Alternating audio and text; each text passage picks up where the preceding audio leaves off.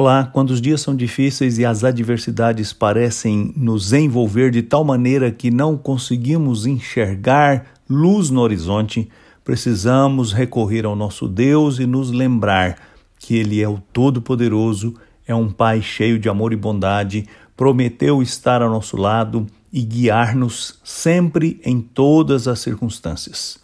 Foi assim que servos de Deus do passado enfrentaram situações difíceis.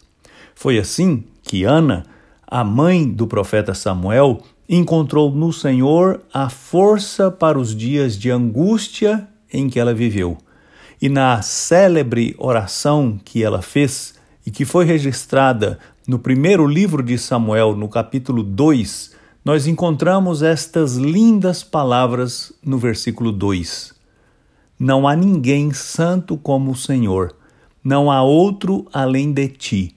Não há rocha alguma como o nosso Deus. Que maravilha saber que o nosso Deus foi a força e a segurança de que Ana precisava nos seus dias difíceis. Que bênção é saber que Deus continua sendo o mesmo. Ele é esta rocha segura que nos sustenta nos dias de adversidade. Não há ninguém mais a quem possamos recorrer, tendo a certeza de encontrar resposta, ânimo, força e esperança, senão o Senhor.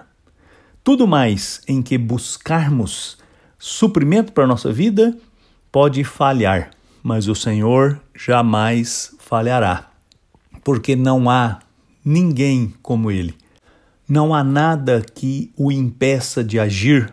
Nada é difícil demais para Ele.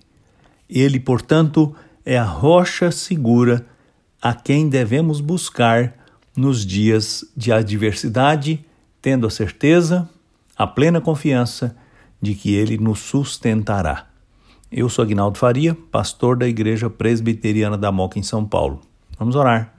Ó Deus, eu te agradeço de todo o coração, porque o Senhor é bom, o Senhor é poderoso, o Senhor nos ama e prometeu cuidar de nós. Dá-nos a graça de entender estas verdades benditas para buscar no Senhor a segurança que precisamos nos dias maus. Muito obrigado por sempre estar ao nosso lado.